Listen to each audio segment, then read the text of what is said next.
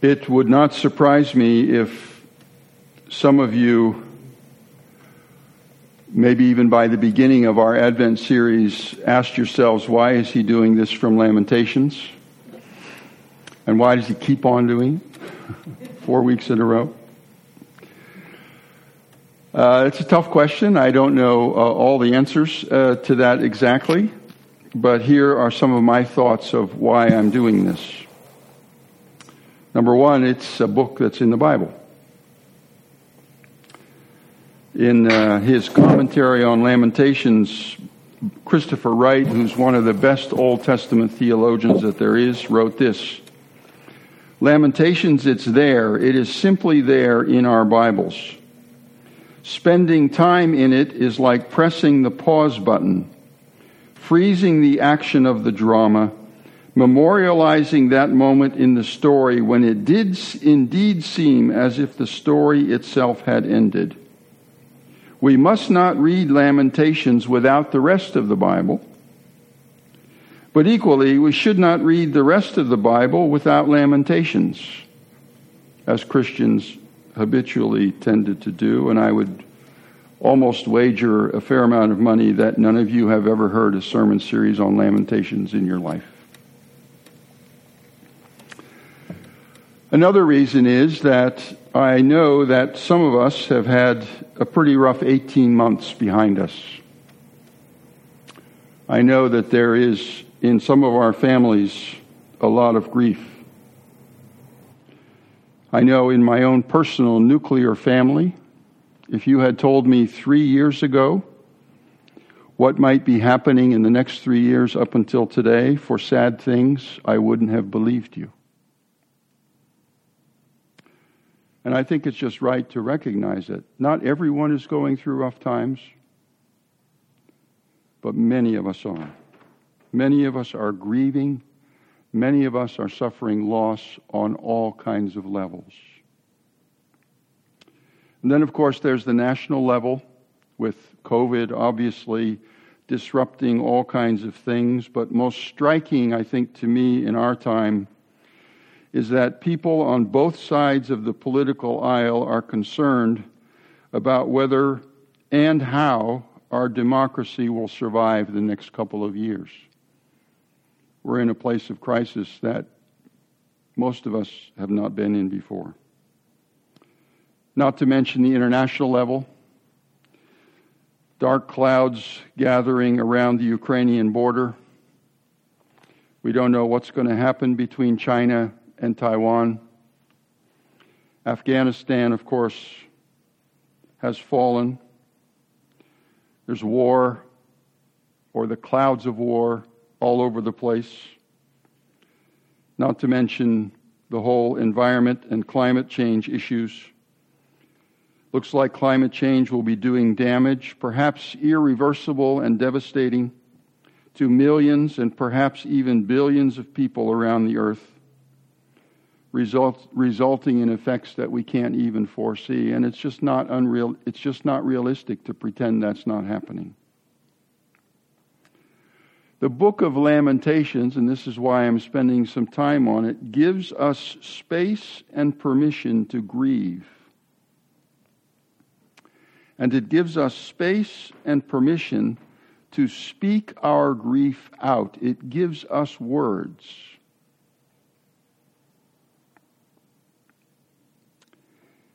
And it allows us to even protest the unfairness. It is not fair that someone at age 46, the principal of a high school, dies in a car accident. There's nothing fair about that. It's not fair that the 28-year-old father dies of COVID. It's not fair that someone in your family breaks a relationship irreversibly. It's just not fair. It's a suffering that's out of proportion to whatever sin or wrong may have been done. And Lamentations gives us the permission and the words to express that. And I just want to encourage us to do that. And again, if you don't have those deep griefs and losses, that's fine. That's great, in fact. But if you do, would like us to just have the space to be able to say to ourselves, to a partner, to a friend, to God, this is really bad. It just sucks. And there probably isn't going to be able to be very much that I can do that will change it. That person is dead. That relationship is broken. Those islands in the Southeast Pacific are sinking. And my turning my lights off in my house extra isn't going to help that.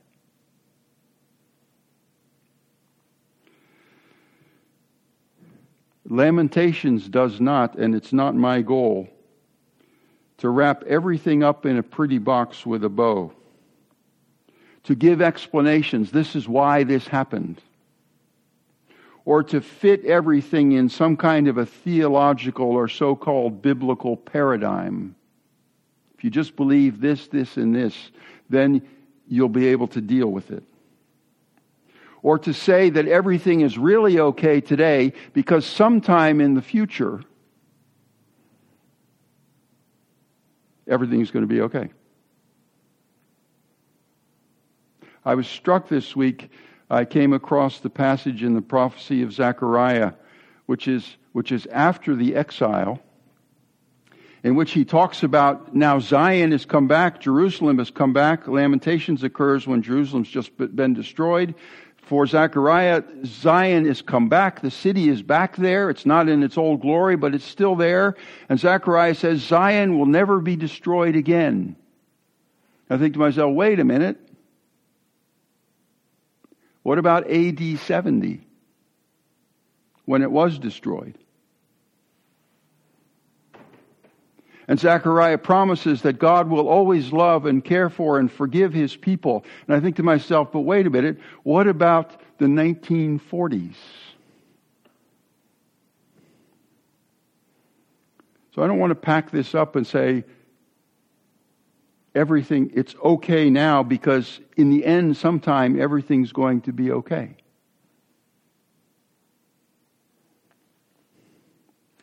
At this time of Advent and waiting for the birth of Jesus, I want us to look at our sorrows, at whatever level you experience them, to give them words, the darkness of the night, and to realize anew that God is with us, that He is faithful to us every morning, that He walks with us through the valley of the shadow of death, that He hears your words, and that you are never, ever, ever, ever, ever alone. And that's the complicated thing that I'm trying to lay out in front of us in the weeks. I guarantee you that on Christmas Eve I will not preach from Lamentations. But let's go to Lamentations chapter 3. And I would like to read with you the first 20 verses. Should appear on your screen. If you have a Bible, feel free to take it. We have a new narrator in this chapter. Is usually often called the poet. So it's a different narrator than we've had before, and the way he talks and the subject matter then, of course, is also different. I am the man who has seen affliction under the rod of his wrath. He has driven and brought me into darkness without any light. Surely against me he turns his hand again and again the whole day long. He has made my flesh and my skin waste away. He has broken my bones. He has besieged and enveloped me with bitterness and tribulation. He has made me dwell in darkness like the dead of long ago. He has walled me about so that I cannot escape. He has made my chains heavy. Though I call and cry for help, he shuts out my prayer. He has blocked my ways with blocks of stones. He has made my paths crooked. He is a bear lying in wait for me, a lion in hiding. He turned aside my steps and tore me to pieces. He has made me desolate. He bent his bow and set me as a target for his arrow. He drove into my kidneys the arrows of his quiver. I have become the laughingstock of all peoples, the object of their taunts all day long. He has filled me with bitterness. He has sated me with wormwood. He has made my teeth grind on gravel and made me cower in ashes. My soul is bereft of peace. I have forgotten what happiness is. So I say, my endurance has perished. So has my hope from the Lord. Remember my affliction and my wanderings, the wormwood and the gall. My soul continually remembers it and is bowed down within me. The very first verse of this chapter 3 starts with, I am the man. And this word man is very interesting. There are a number of words for man in the Hebrew language in the Old Testament. One of them is Adam. The name Adam is the word for man. There's another word for man that is Ish. So the writer of Lamentations could have used either of those two. But he used the word Geber, Geber, which is used of a man of strength and vigor, particularly of soldiers. Some translate it as the strong man or the valiant man. So we have someone coming on the scene who's not just the normal man. We have a valiant man. We have a strong man. We have almost a warrior. And that, of course, makes me think of who's our strong man? Who's our valiant man? Who's a man that stands out above all other men? And that man is Jesus. And then I don't know if this struck you, and of course I've spent more time reading this chapter this week than I'm sure you have, so I don't expect you to pick up on this. But as I read this, a lot of the language of these first 20 verses that we just read reminded me of Isaiah chapter 53, which talks about, in Isaiah, this man with a capital N, is known as the suffering servant. I thought, could it be that there's some kind of a relationship between this man in Lamentations 3 and the suffering servant, the man with a capital N of Isaiah 53? And I thought, you better not make stuff up. So I went through my commentaries, and in most of my commentaries I didn't find it. So I thought, I better not. And then I read Christopher Wright, who's one of, I just said, the best Old Testament theologians living. And he says, the extensive verbal parallels between the experience and discourse of the man in Lamentations 3 and the servant of the Lord in Isaiah, especially 53, are striking. So I thought if Christopher Wright can go with it, then I will too. And I'd like to read with you Isaiah 53. We'll start with 52, verse 13. This is a well-known passage. Behold, my servant, this man, shall act wisely. He shall be high and lifted up and shall be exalted. as many were astonished at you. And now as we read the rest, just remember what we've been reading out of Lamentations and just feel the parallels, feel the resonance. His appearance was so marred beyond human semblance, and his form beyond that of the children of mankind. So shall he sprinkle many nations. Kings shall shut their mouth because of him. For that which has not been told them they see, and that which they have not heard they understand. Who has believed what he has heard from us? And to whom has the arm of the Lord been revealed? For he grew up before him like a young plant, and like a root out of dry ground. He had no form or majesty that we should look at him, and no beauty that we should desire him. He was despised and rejected by men, a man of sorrows, and acquainted with grief. And as one from whom men hide their faces, he was despised, and we esteemed him not. Surely he has borne our griefs and carried our sorrows, yet we esteemed him not. Yet we esteemed him stricken, smitten by God, and afflicted. But he was pierced for our transgressions. He was crushed for our iniquities. Upon him was the chastisement that brought us peace, and with his wounds we are healed. All we like sheep have gone astray. We have turned every one to his own way, and the Lord has laid upon him the iniquity of us all. So in a very subtle way,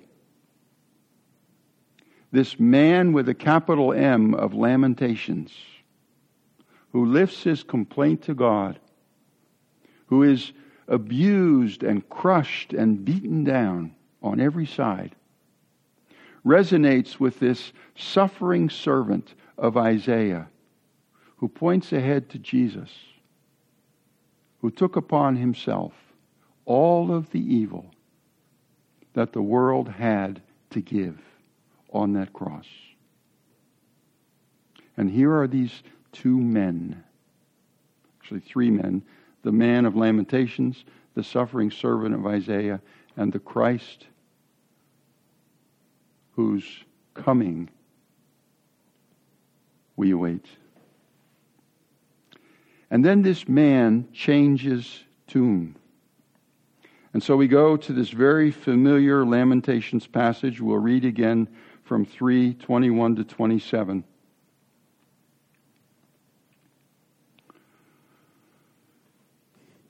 But this, says this man, remember, this is this man with a capital M. But this I call to mind, and therefore I have hope. So he's saying, I'm stopping my lament, or in the middle of my lament, not maybe stopping it, in the middle of it, I'm changing course, I'm changing my mind, I'm calling something to mind, and that gives me hope. And what does he call to mind? The steadfast love of the Lord never ceases. His mercies never come to an end. They are new every morning. Great is your, and then he turns and he speaks to God. He's not speaking to God in the third person anymore. He's speaking to him in the second person, you, just like David does in Psalm 23, you remember. Great is your faithfulness. He addresses this man, addresses God directly. And then he says, the Lord is my portion. The Lord is what I need, says my soul. Therefore I will hope in him. The Lord is good to those who wait for him, to the soul who seeks him. It is good that one should wait quietly for the salvation of the Lord. It is good for a man that he bear the yoke in his youth. And notice how often, 3 times, this word good in the Hebrew tov appears. The Lord is good to those who wait for him, to the soul who seeks him. It's good to wait quietly And in that word wait in the Hebrew is also the concept of hope. It's good for one to hope, to wait quietly for the salvation of the Lord, and it's good for a man to bear the yoke or the burden of his youth. These words are spoken in the midst of a storm that will not go away. It's not that if you speak and believe these words, the storm is going to go away. Even in the book of Lamentations, that doesn't happen. These words appear right in the middle, and then the book goes back again over the cliff into total despair and ends in total despair. It never turns up again. So the idea is not that if you believe this, then the storm is going to go away. That school principle is not going to come alive again in this life. That man who died of COVID is not going to come alive again in this life.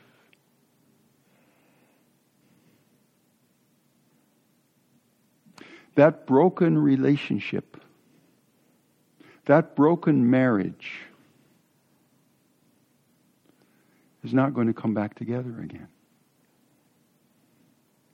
And the trauma that something like that causes on the children will be with them all their life. Not suggesting it's going to cripple them, but it's going to be there. So believing these words does not say, now it's going to get fixed. But in the middle of the storm that does not go away, it is good. It is tov to seek God, to wait quietly for His salvation, and to bear the yoke, the burden of youth. These are good things. In this Advent time, as we wait to celebrate again the coming of Jesus, in the midst of our storms, whatever they are, it is good to wait quietly.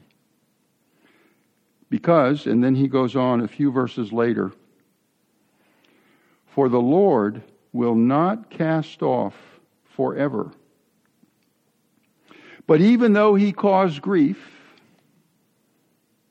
he will have compassion according to the abundance of his steadfast love. For he does not afflict from his heart or grieve the children of men.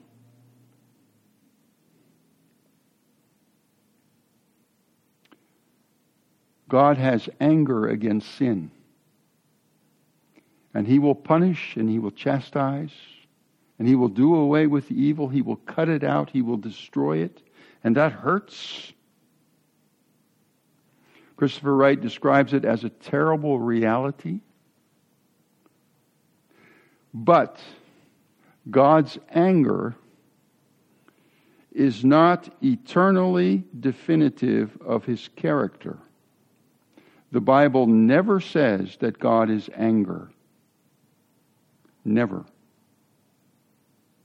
The Bible says over and over and over and over again that God is love. His heart is never in His anger or His punishment or what He does to get rid of evil. His heart isn't in that.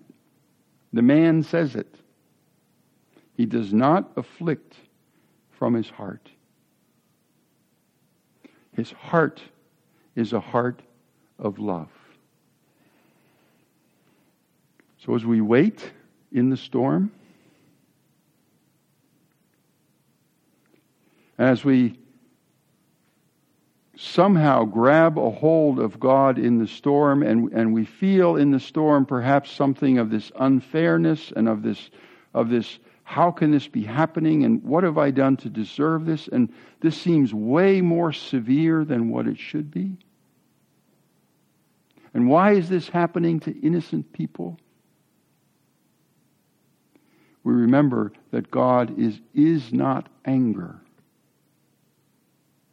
He is love and compassion. And He will not cast off.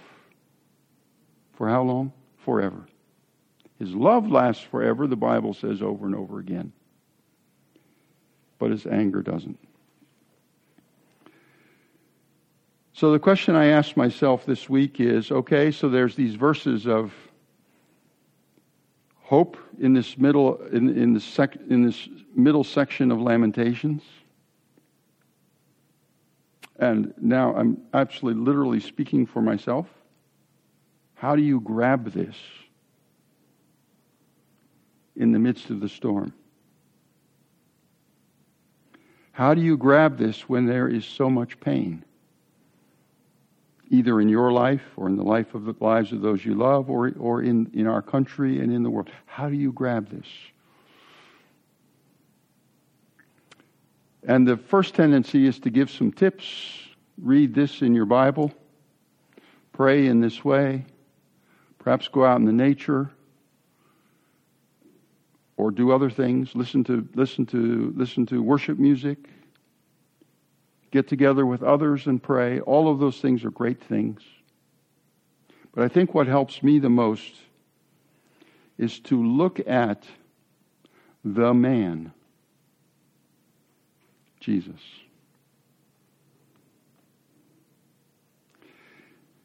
Hebrews says, we look to Jesus, the founder and perfecter of our faith, who for the joy that was set before him endured the cross, despised the shame, and is now seated at the right hand of God. So my tip for you is to somehow look at Jesus. Look at his servanthood. Look at his service for you and for all of mankind.